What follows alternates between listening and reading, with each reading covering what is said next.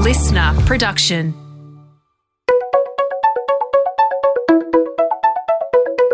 Hi, this is Paul McIntyre. Welcome to the MI3 audio edition. I've been a business journalist for 25 years covering the marketing, media, agency and tech sectors. In this series, we talk to industry leaders about the global and local developments that you need to be across this week. This audio edition is created in conjunction with partners as part of our Market Voice series. Well, e-commerce. It was white hot through COVID, but things might have cooled a little, or perhaps the action has shifted. Consumers have swung back to physical retail stores with gusto, and the online Ecom juggernaut has hit a reality check. The pandemic's digital and Ecom transformation wave is quickly moving to the next cycle. The crunchy stuff like Ecom ROI and profitability, cost out, uniting tech stacks, back-of-house logistics and supply chains, customer-first data programs, and closing the customer loop and experience across channels. It sounds a whole lot less sexy than building and launching a fancy new online store, but that is the new reality. Ecom is now having to sing for its supper, or at least that's my premise. On the customer and demand side, marketing and MarTech programs have a new world of access, insights and transactions to tap. But to ensure that top-line opportunity is sustainable, there's a hell of a lot of focus underway in the engine room of businesses. On the mics today are four executives in the thick of Ecom's next cycle. L'Oreal's Chief Digital and Marketing Officer, Georgia Hack, Accenture Song Managing Director and ANZ Commerce Lead, Peter Davies, News Corp's Director of E-commerce, Adam Cron, and Accenture Song's Managing Director and Technology Lead, Josh Lamont. Welcome all. Let's get into this. I think it's going to be a fascinating conversation. Peter, maybe you could kick this off really with what's happened to the Ecom freight train this year. How significant has this consumer return to physical stores impacted the almost feverish COVID flip to Ecom? Or am I just barking up the wrong tree? Welcome, Peter. Thanks for joining. Thanks, Paul. Thanks for having me on the podcast. Look, it's a really interesting question because I think that's the part that everyone's sort of grappling with at the moment. But I think what I see is the positive that's come out of the COVID bump, which is really, if I look at where e-commerce was pre-COVID, it was really up and coming, a little bit scrappy, a little bit underinvested in a lot of organizations, particularly brands, sort of seeing a bit risk adverse to making the real jump in investment to online. Along comes COVID, accelerates that. Everyone who had a e-commerce strategy in the works or had done it 3 years ago dusted it off, and they quickly built everything they needed, and then they started selling online to capture everyone's excitement and needs at the time. And then you come to now where a lot of organizations now, e-commerce has just been normalized. And so I don't think it's necessarily declined as such as sort of how the industry sees it. I think what's happened is e-commerce is now, I think the E's kind of dropped from e-commerce and it's really just commerce more in general, because I think what's happened now is consumers are just expecting brands to be able to fulfill their needs in all different channels. And so selling through a website or selling through a mobile app or selling through social is just becoming more evident now. So I think what's happened out of COVID has been an acceleration in capability of brands here, particularly in Australia. And I'd say there's also been a challenge to try and look at where to get the right skills. I think as the market has accelerated to more digital savvy customers, and organizations are looking at how they start to keep pace, trying to find the right talent and retain the talent has also been quite hard over the last couple of years. And I think just where I'm seeing sort of going sort of now is, particularly in the e-com space now, a lot of organizations are going, well, how do we start to drive more profitable e-commerce growth? The investments are in now. It's time to sweat the investments a little more. And it's about how to then start to really truly deliver great experiences for customers. How do you really do omnichannel? How do you then establish a loyalty program and grow that program? How do you look at new revenue streams now you've got a lot of customer data? So I think this is where the maturing of the space is starting to come through.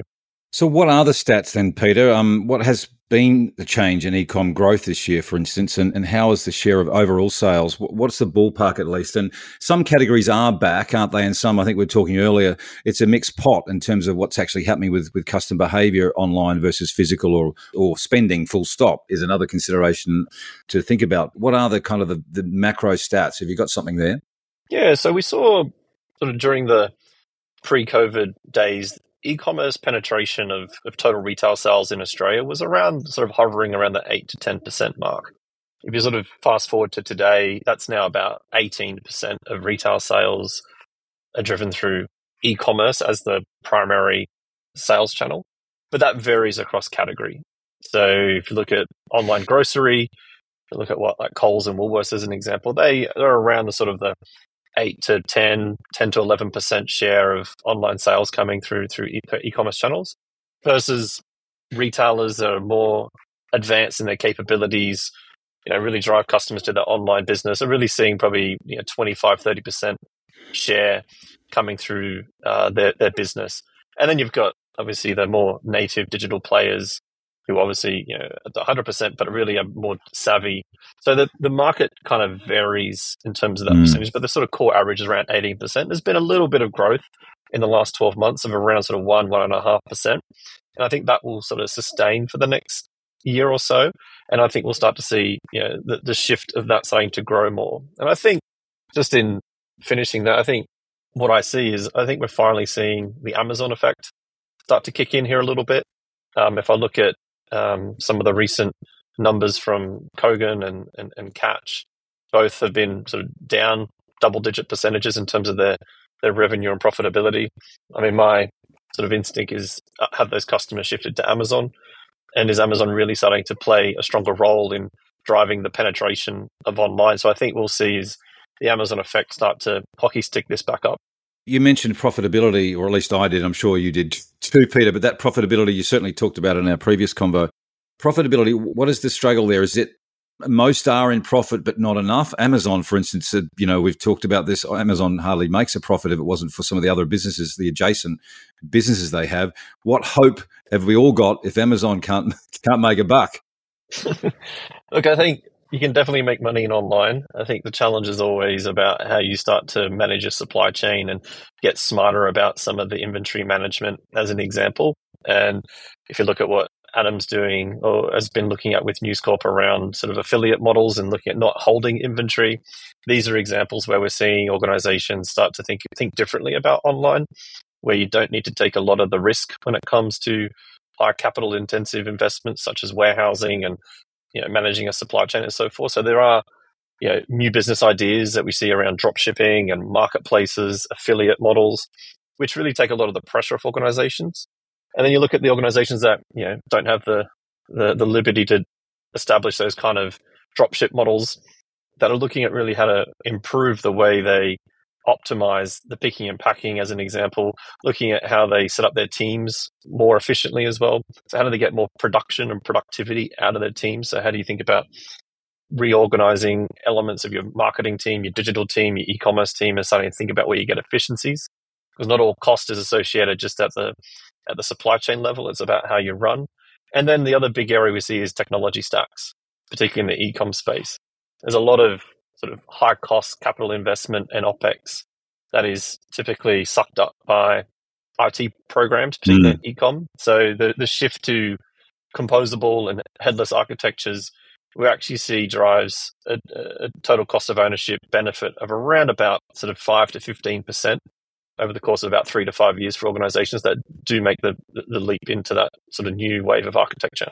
Sorry, just to be clear, the cost of ownership is 5 to 15% on what component was that, Peter? This is across your technology stack for e-commerce. So when we think about the current investment today and upkeep that's required, we see organizations that do move to composable or headless architectures typically save about 5 to 15% in the total cost of ownership of that tech stack. So what are consumers doing then? Because they're behaving probably slightly different. What are their new expectations that e-com teams and businesses are having to adapt to? There is a shift going away in how they're underway and how they're behaving, right? Yeah, definitely. I mean, obviously where we are now in terms of the economic climate here in Australia, inflation, where it's at, interest rates really hitting people quite hard. Definitely consumers spend more broadly, not just in online, but more broadly has started to taper off. Obviously, there are some categories where consumers are still spending, but there are other categories where they reduce their spending, and we've seen the spend patterns shift within there as well. So, if I'm typically buying premium products when I'm doing groceries, I'm going down to some of the more affordable levels as I need to manage my share of wallet. So that, I think, is having the biggest pinch right now for consumers, is about how and where they spend. I think they're being a little more conscious about that. And I think also just, the sort of other side of it is we do see consumers being more purposeful in some of their decisions about spending. So who are they spending with? Do these organizations align to my values, particularly around sort of sustainability and the practices that the organizations stand for? So you got brands like Shein in the fast fashion space. It's more of a guilty purchase, I think, but I think a lot more consumers are starting to realize about, not all things come for $2 delivered for free, Right, yes. without an impact somewhere down the line. So there's a lot more conscious consumers out there, I'd say, today. And they are also still researching online, sometimes going more into store. Is that shifting around? Is that something new, or has that increased?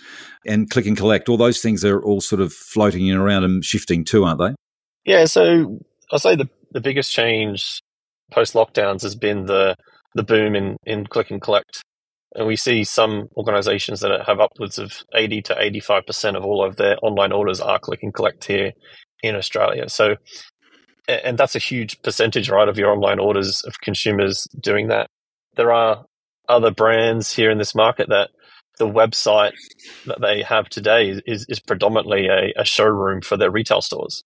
And so they really invest in building great website and showroom experiences to drive people, or to help or aid people as they're shopping in stores. So we see a lot of that, research online going to store, which has always been around for such a long time, but I think it's now becoming more evident.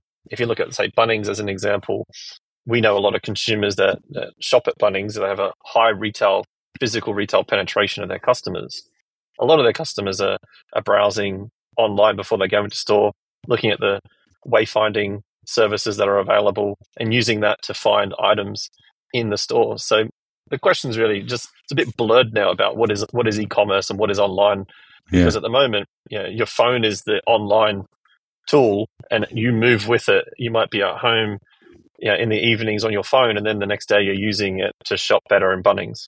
Just really quickly, what is it about click and collect? Is Australia sort of disproportionately higher in click and collect than other markets, or what's driving the collect part of it rather than have it delivered? I'd say we're probably catching up to other markets, to be honest. Okay. The UK has been a real leader in click and collect for a long time. The US, you just got to look at what, say, Walmart and Best Buy, as an example, do over there. They provide so many different types of click and collect services. Like Walmart now I think they can actually deliver into your home. And if you can actually, with an Amazon doorbell, they can actually go into your house if you let them, and they'll actually put the groceries into the fridge for you. Right. So there are multitudes of levels. It's not just buy online and go collect it from a counter. Click and collect in other markets is actually far more expansive in terms of what you can actually do. So I'd say where we are in Australia, we've just gotten very mature at buy online, pick it up in store. But I think we've got a long way to go before we're doing what we're seeing over in the US and the UK. Really interesting. Now, Georgia Hack, L'Oreal's a really good example, I think, of the fast move to Ecom through COVID. I think you launched 8 or 9 direct-to-consumer Ecom sites in that period. What's the focus now after that adrenaline surge, if you like, for you and L'Oreal? And I should add that your remit too, Georgia, is very broad, right? From marketing, media and consumer care to sort of loyalty programs, consumer insights and e-commerce. How much of your energy is on e-com at present, Georgia, and what's happened since you did the COVID sprint to digital transformation? Welcome, by the way. Welcome back. Thanks, Paul. Thanks for having me on the podcast. Correct. We have actually launched 9 D2C websites in the past 3.5 years. So 4 during COVID and actually 5 pre-COVID. But also during that time, we launched 4 loyalty programs and 6 beauty tech services. I think the team did an incredible job to launch at speed, driving consumer demand, obviously, during that key lockdown period. I think our focus now is definitely on how we profitably and sustainably grow our e-com business. And we look at this through a number of different areas. Obviously, the D2C element, of which, as I mentioned, we have sort of 9 websites, our pure player partners, as well as e-retailers. We're also looking at the role of e-commerce and how that plays that role within the sort of consumer journey. obviously e-commerce, particularly D2C, gives us that branded, personalised one experience with our beauty consumers. And we're also looking at newer kind of commerce channels like social commerce as a key driver of growth going forward.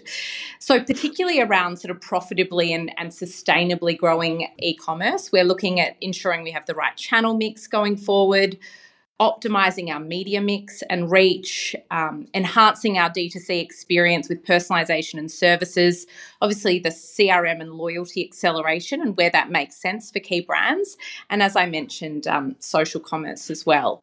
And to your point, my remit at L'Oreal is quite broad, and it's a fantastic way to really drive innovation, transformation and excellence across our 32 brands in Australia. So my role encompasses consumer and market insights, e-commerce, advocacy and content, which is a new area of growth for us, consumer experience, which is consumer care, CRM and loyalty, as well as media. So Ecom focus.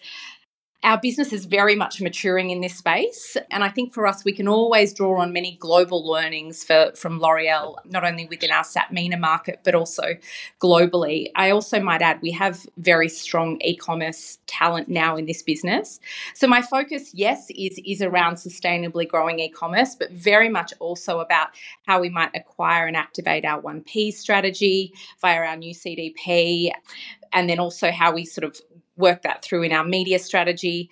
And also, as I mentioned before, this new advocacy and content arm within our team to really accelerate further in that space. So yeah, well, so there's a couple of questions there, Georgia. I mean, I think the content side, which you sent, is relatively new. There's a lot of movement in content sort of at the mid-funnel to drive traffic to ecom, right? Is that part of your strategy with content, is actually that approach? Absolutely. Well, with content, we're looking at, I said a number of key areas. One is that sort of localized content. L'Oreal, as you know, has 32 global brands. So we have a lot of sort of global content, but what we're finding within a lot of the platforms within Australia, and this is true globally, is that kind of localized content it drives more engagement, drives more connection with the audience. So it's how do we drive localized content at scale? And then I think on the e-commerce side, how do we drive efficiency in content production, particularly as we're driving a more one-to-one personalized experience? How do we ensure not around, our content ways of working catching up with the technology, which is driving a more personalized view.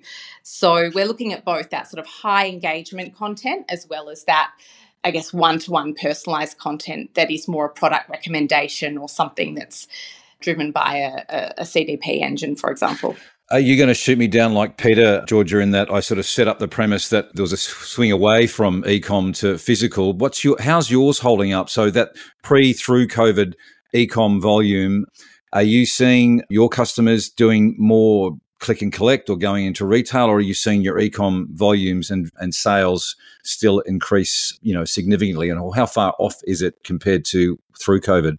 Yeah, I mean, I think we're looking, we saw exceptional acceleration through COVID. We're still seeing e-commerce as a growth driver of our business. Now we've got a level of maturity in D2C now, so it's really around how we might accelerate with our pure players and e-retailers going forward, but then looking at new channels, whether it be social commerce, to sort of drive that result. But absolutely, the consumer shift has changed post-COVID. We're also seeing the in-store experience being very important. And we've just done a touchpoint study actually to say that the in-store experience is key to not only driving conversion, but also brand equity.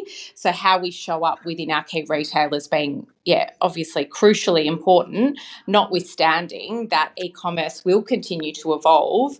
And the channels might be new and different going forward, but we absolutely see it as a growth driver still.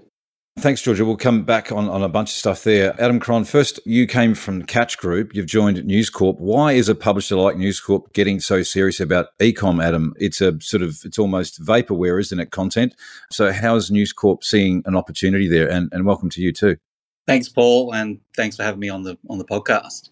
News Corp has a huge digital audience, and e-commerce is a growing industry. So I think there's an obvious opportunity to connect the News Corp audience to the e-commerce market.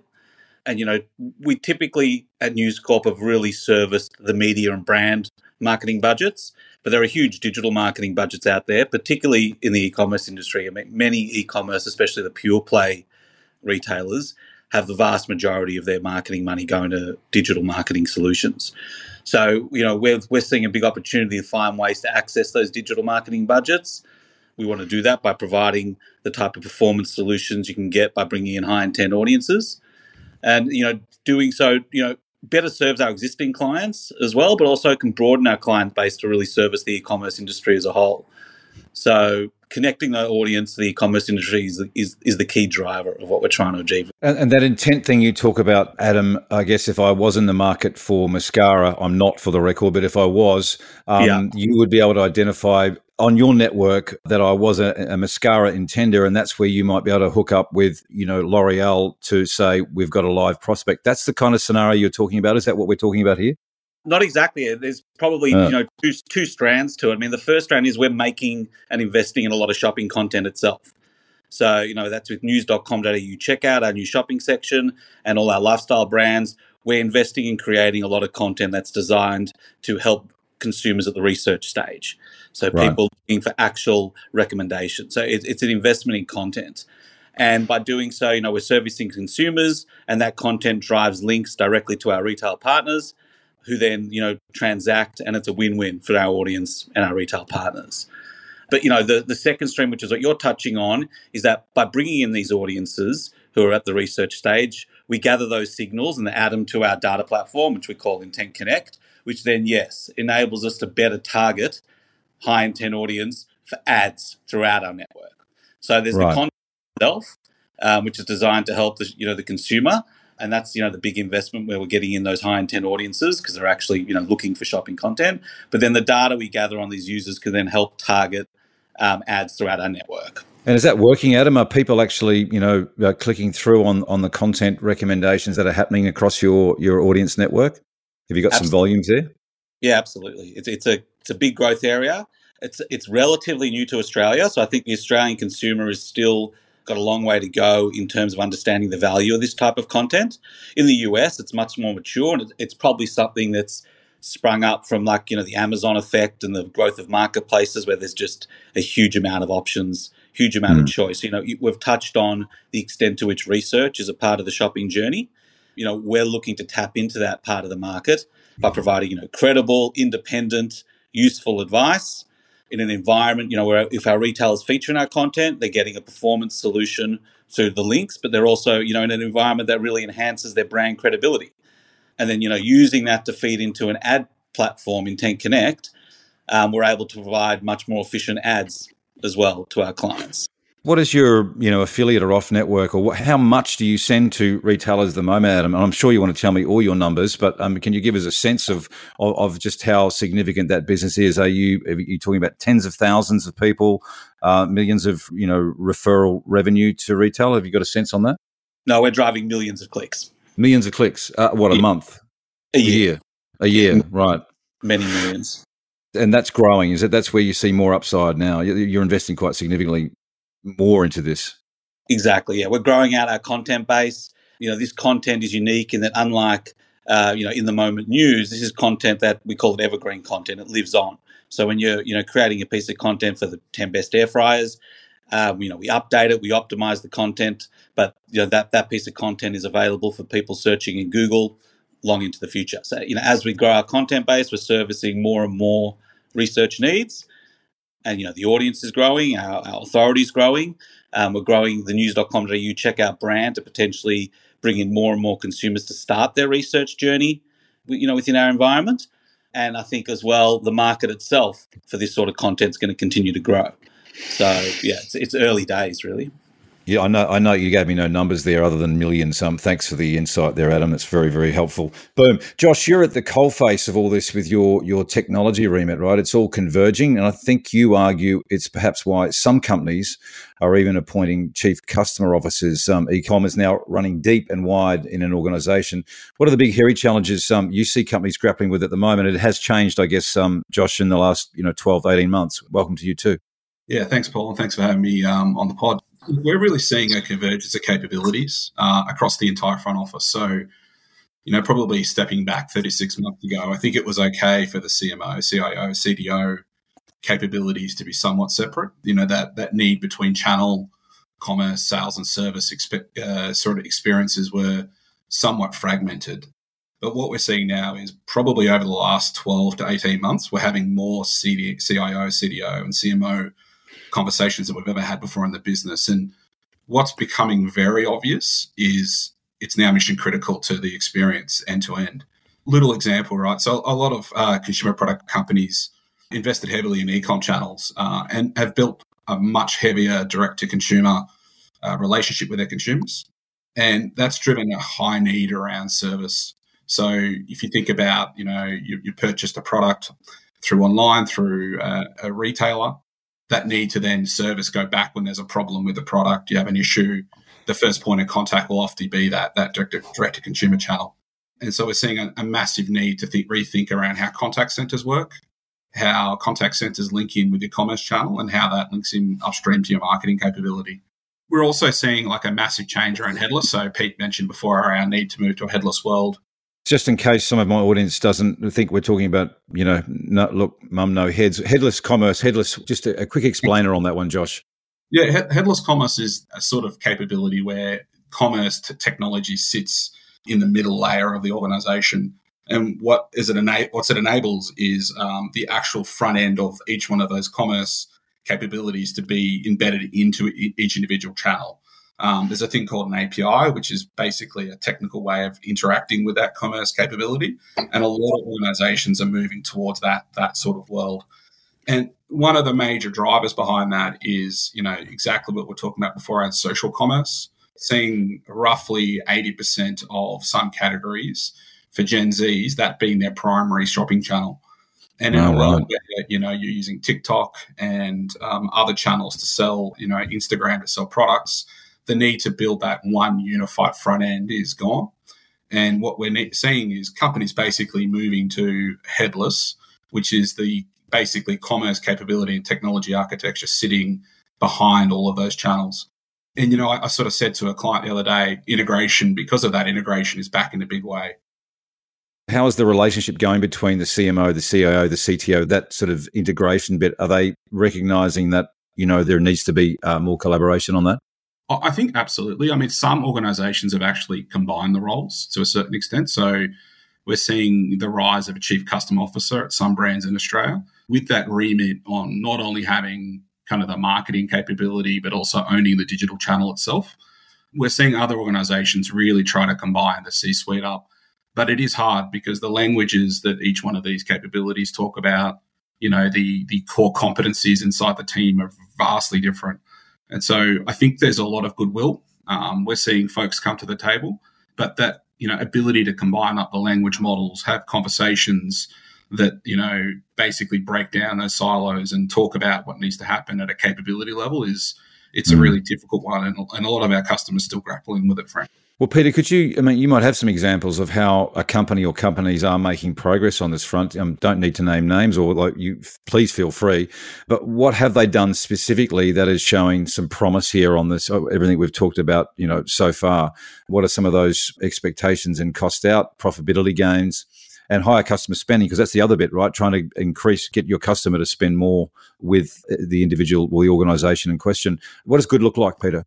Yeah, I mean, I think I touched on this probably a little bit earlier. I think what we're seeing is sort of this mix of one part is where are the high cost elements of running an e-com business, such as the fulfillment, supply chain aspects. And so we're seeing a lot of organizations looking at how to optimize there more specifically. So that's being smarter about how to hold inventory, how to plan the inventory. So really focusing on some of that sort of demand and forecast planning becomes quite key.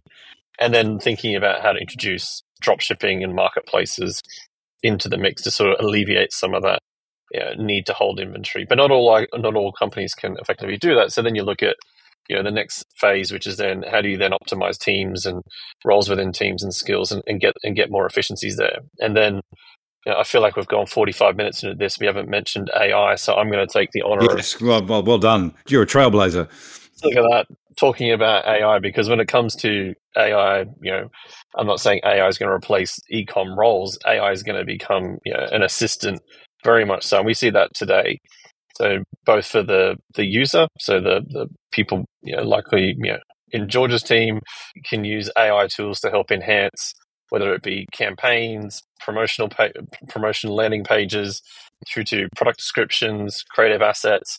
All of these become more ways of driving efficiencies to get higher capacity and throughput of activity, which then subsequently then leads to, how do I drive more sales and revenue through my channel?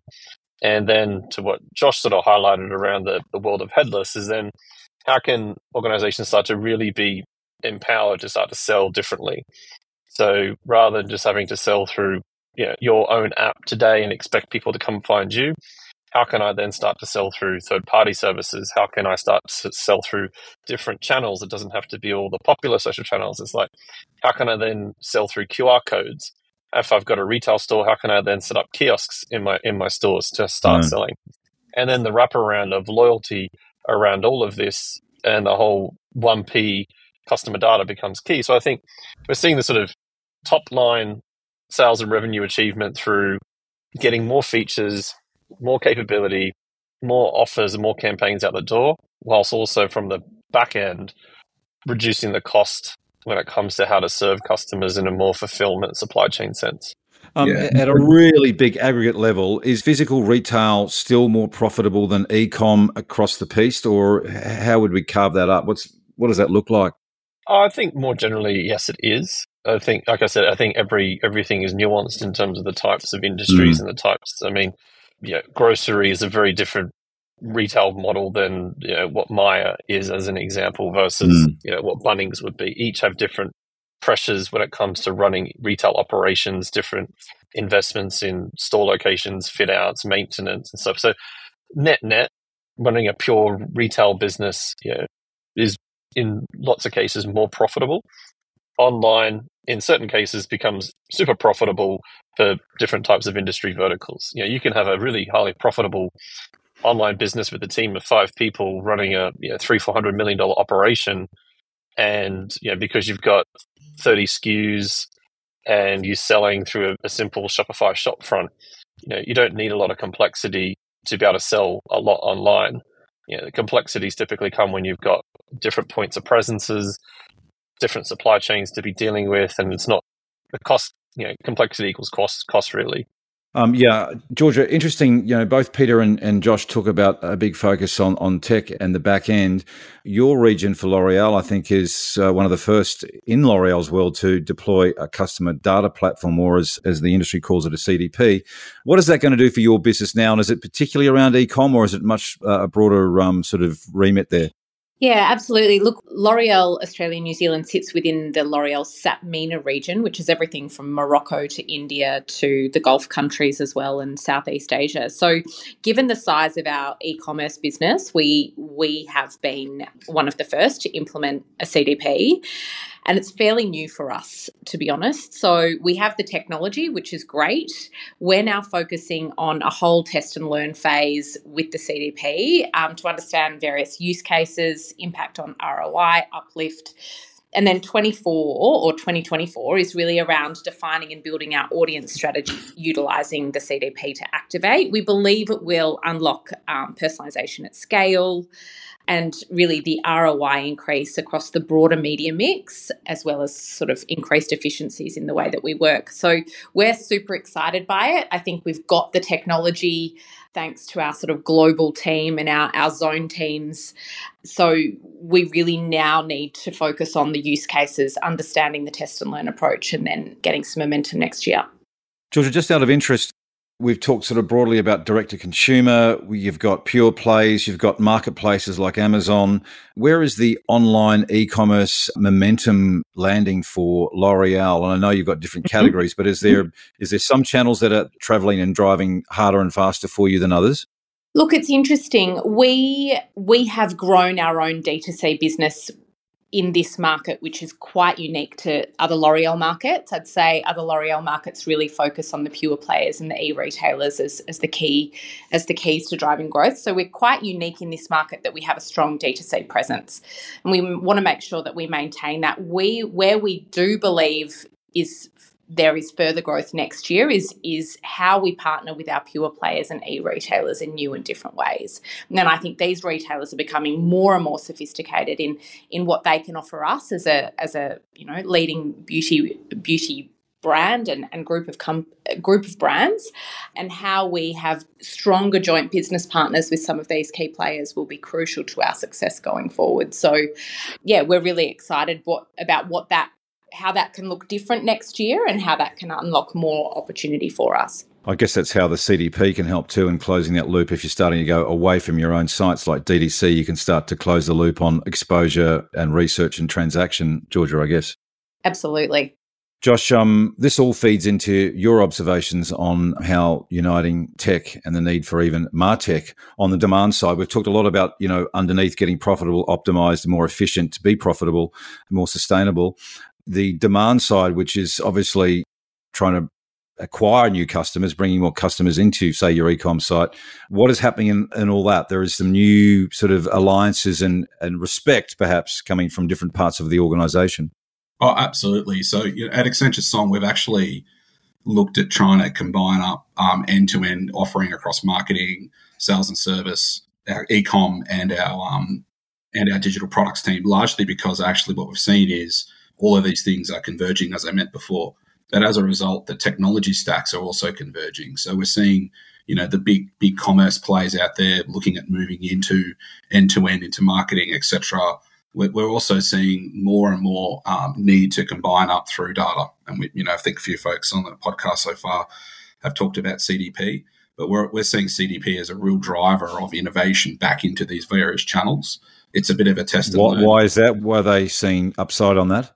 Because I think what we're using is the data to drive the analysis across what the ROI is downstream, and the need to put the customer at the center around that lifetime value driver, which is something that the marketing folks have been talking about for years, but actually using that in both loyalty and in commerce channels and in social and into digital products is something that we're seeing that real convergence in.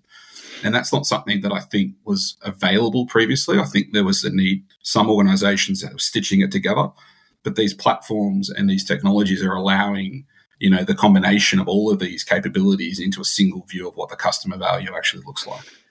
On that demand side, Josh, is it more on what Peter talked to earlier about trying to drive more transactions from your existing customer base, or how much of this is actually going out into the beyond a company's customers to find the new ones? Is it both working? I think it is both, but it's also about retention as well. So, especially in the banking world, one of the biggest impacts in the banking world was folks coming off interest rates, right? So most people on fixed interest rates. And so really retention of that customer base was a big driver. So you saw a lot of banks investing in customer data, into their marketing and into their ultimately some of their commerce capabilities as well, allowing them to try to retain customers through that use of data. So I think it depends on the category. We're also seeing some retailers trying to build, as I mentioned before, a more direct-to-consumer relationship with their customers, whereas previously they might have used, the likes of JB Hi-Fi for consumer product goods and electronic goods. We're seeing a much more drive to want to drive a direct-to-consumer experience through commerce, which is then also driving, a better understanding of how we can actually market through a B2C channel rather than a direct B2B channel. Yeah, interesting, Georgia. While we're on the demand side, you're a big fan. You mentioned it a bit earlier. You're a big fan of social commerce. What interests you most about that? Why do you see that as having such a big upside? And I guess it might be a bit to do with the category you're in. Yeah, I do think it has a lot to do with the category. I mean, for beauty, social commerce has been a game changer. We know that from other markets, but even within Australia here, beauty consumers are spending, so much time online and engaging with beauty content on TikTok, on Meta. And we know that when they do that, they're more likely to sort of understand a brand. And I think social specifically plays that real educational role for the consumer as well. You can understand about the latest mascara or the the efficacy of a moisturizer, for example. So based on the time that the consumer's spending, the role of the channel being more of that educational type role, we do see it as a key driver of growth. In other L'Oreal markets like Indonesia, for example, they've seen the rise of live streaming specifically really drive growth for them. In Australia, our market's quite a little bit more diverse. So we're looking at growth coming from conversational commerce, like WhatsApp and live chat, influencers as affiliates, looking at how we work with the super apps being Weibo and WeChat, as well as TikTok and Meta. And then how do we play more in the live eventing space when relevant? So if there is a key event like Christmas or Mother's Day, how do we ensure that we're playing in that live eventing space at a relevant time? Conversational commerce is an interesting one. We currently operate WhatsApp for Kiehl's through their sort of boutiques, and we're kind of looking to scale that across other D2C sites. So I think it's a really interesting space, and one that is, evolving and is quite specific to each market. As I mentioned, Indonesia really focused on live streaming. What we kind of focus on is very much where the Australian consumer is at. Conversational commerce, for those that perhaps are not as sophisticated or as advanced as the panel, that includes me. Conversational commerce is what, Georgia? So that allows you, for example, with our Kiehl's boutiques, we have a beauty advisor talking to consumers through WhatsApp post sort of purchase around how they might utilise the products that they've purchased, what other products they might be able to add to their routine to enhance, their beauty routine. So it's really that one-to-one personalised communication through WhatsApp, which we know is, a very engaging platform for that one-to-one communication. Adam, Georgia talked about social commerce. I guess this is part of News Corp's grand challenge, isn't it, to be more relevant in direct commerce for companies like L'Oreal. Can you pull this off? Are you actually able to do something that Georgia says, I didn't know you could do that, Adam? That's very interesting. Yeah, absolutely.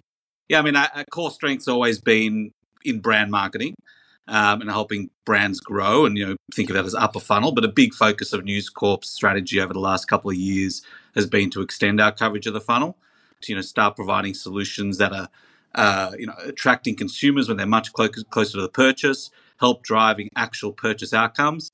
We've got a whole suite of ways we're addressing that. I mean, there's obviously the e-commerce content that I spoke to earlier, where we're actually writing a whole bunch of content that's really designed for consumers who are, shopping pretty much in that moment. We've also extended, some of these concepts to our ad products. We now have shoppable ads. You can actually purchase from within our ads for, companies that integrate with our capabilities. And, companies like L'Oreal and those sort of beauty products, they're highly suitable for those sort of solutions. This is all obviously underpinned by the Intent Connect data platform, which enables you to target ads to highly relevant consumers, which is, where a lot of the money's been going in, recently to platforms like Google and Meta. That's a core of what they offer, being able to offer interest targeting.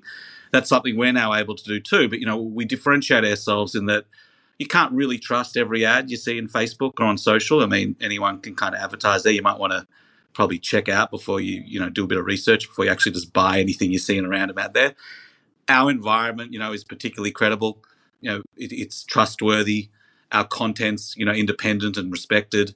And even the ads on our network, you wouldn't expect to see an ad for, an untrustworthy brand on a News Corp publication. And that, that's part of the quality of our environment.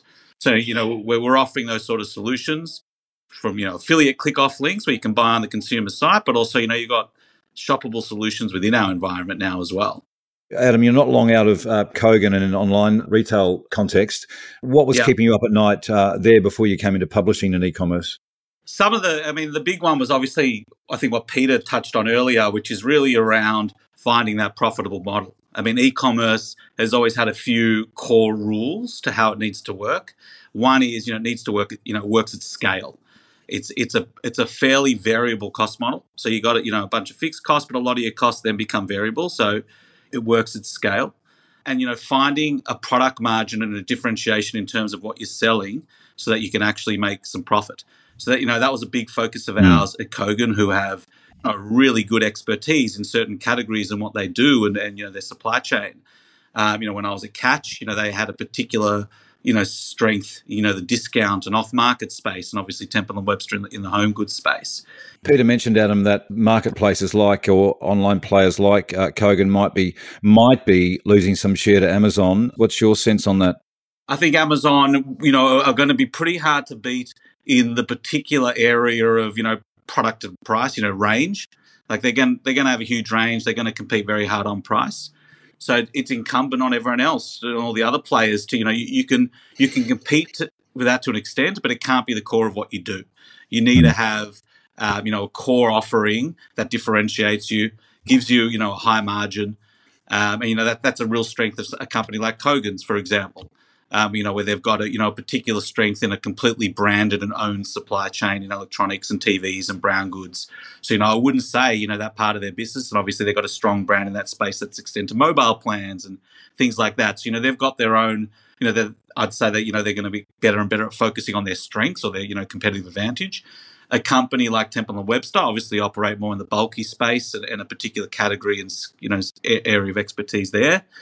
But, others, you got to find a way to differentiate and not just be another Me Too marketplace. So, most marketplaces are going to be bolted on to existing retailers, and those existing retailers cannot rely on that marketplace for their profit or growth. It can be, fed into a broader strategy, but, they've got to have a core offering that has, good margins, is differentiated, and is, ties well to what the consumers expect from their brand. One final question is around talent and capability, which is probably as big as everything else that we've been talking about. What are the bigger points of tension there, Georgia? Trying to find people in Ecom and the rest. How are you going with your talent and your capabilities? Are you having to reprogram, if you like? Yeah, great question, Paul, and one that I'm very passionate about, obviously key to success. At L'Oreal, we believe that transformation is constant in this kind of new world. Therefore, everything we need to do is about upskilling, new skilling and reskilling our teams on a permanent basis. So we have a huge focus of this globally, within our zone and locally as well. In terms of talent, we've actually had quite a focus on Ecom talent in our business. And we have talent not only within the CDMO team, which is my team, but then also through all of the divisions. And I think, if anything, we're quite strong there. And now we need to sort of diversify a little bit more and cover off our other growth areas. So advocacy and content, how do we organise ourselves in new and different ways regarding that? The consumer data piece linked to CDP, how do we ensure that we've got talent within the CDMO team, but then throughout the business to drive that forward, as well as media optimization as well. We've actually just completed a project to redefine capabilities within marketing and digital, and are very focused on A, bringing in the right talent, but B, upskilling, new skilling, reskilling our teams for what will be a constant transformational couple of years. Yeah, it's such a big one, isn't it? Yeah, I'd like to see that. Josh, just quickly, in terms of talent in your area? Yeah, definitely. We're seeing the need for those enterprise architects, folks that can understand the end-to-end solutions across all of the capabilities that we spoke about.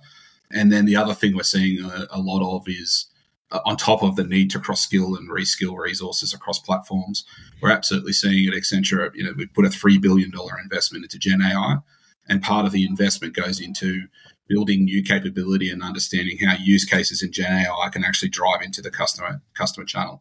And that includes in commerce, right, end to end.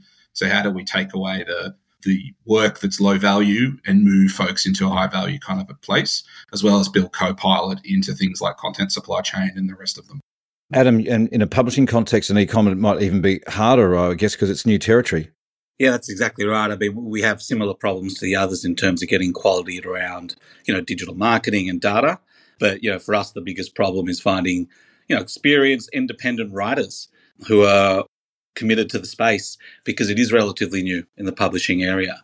Yeah, so not having to rely on going abroad or, people who really know the Australian market and know products and editorial focused.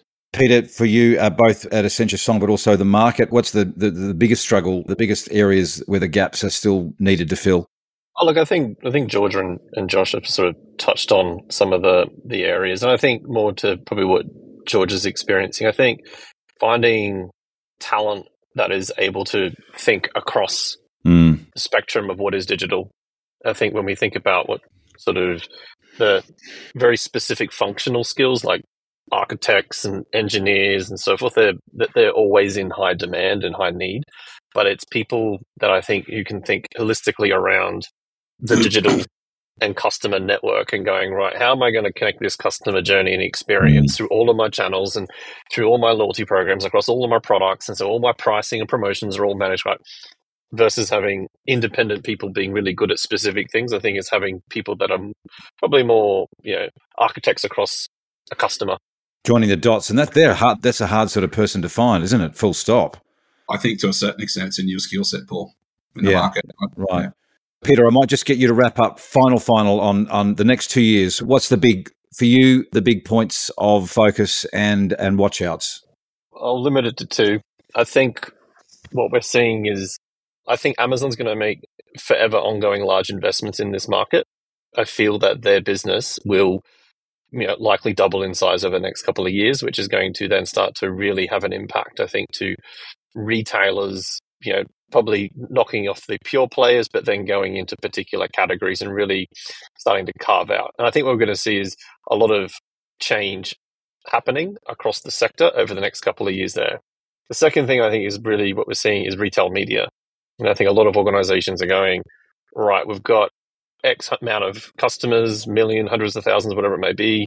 I've now got a really successful loyalty program. Now I've got all these visitations. I've got all these eyeballs and audiences that are living both digitally and physically.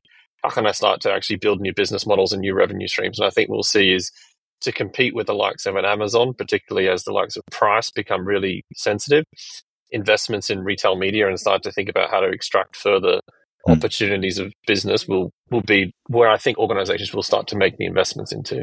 Georgia, Peter, Adam, Josh, great conversation. I think probably need another 5 hours to unpack everything. Thanks for joining, and may the online commerce forces be with you. Thanks for joining. No worries. Thanks, Paul. Thank you. This MI3 audio edition was presented by Paul McIntyre. That's Moa. Producer Nick Slater. Music by Matt Dwyer. For more episodes, go to listener.com or download the Listener app and search MI3 audio edition to listen for free. Listener.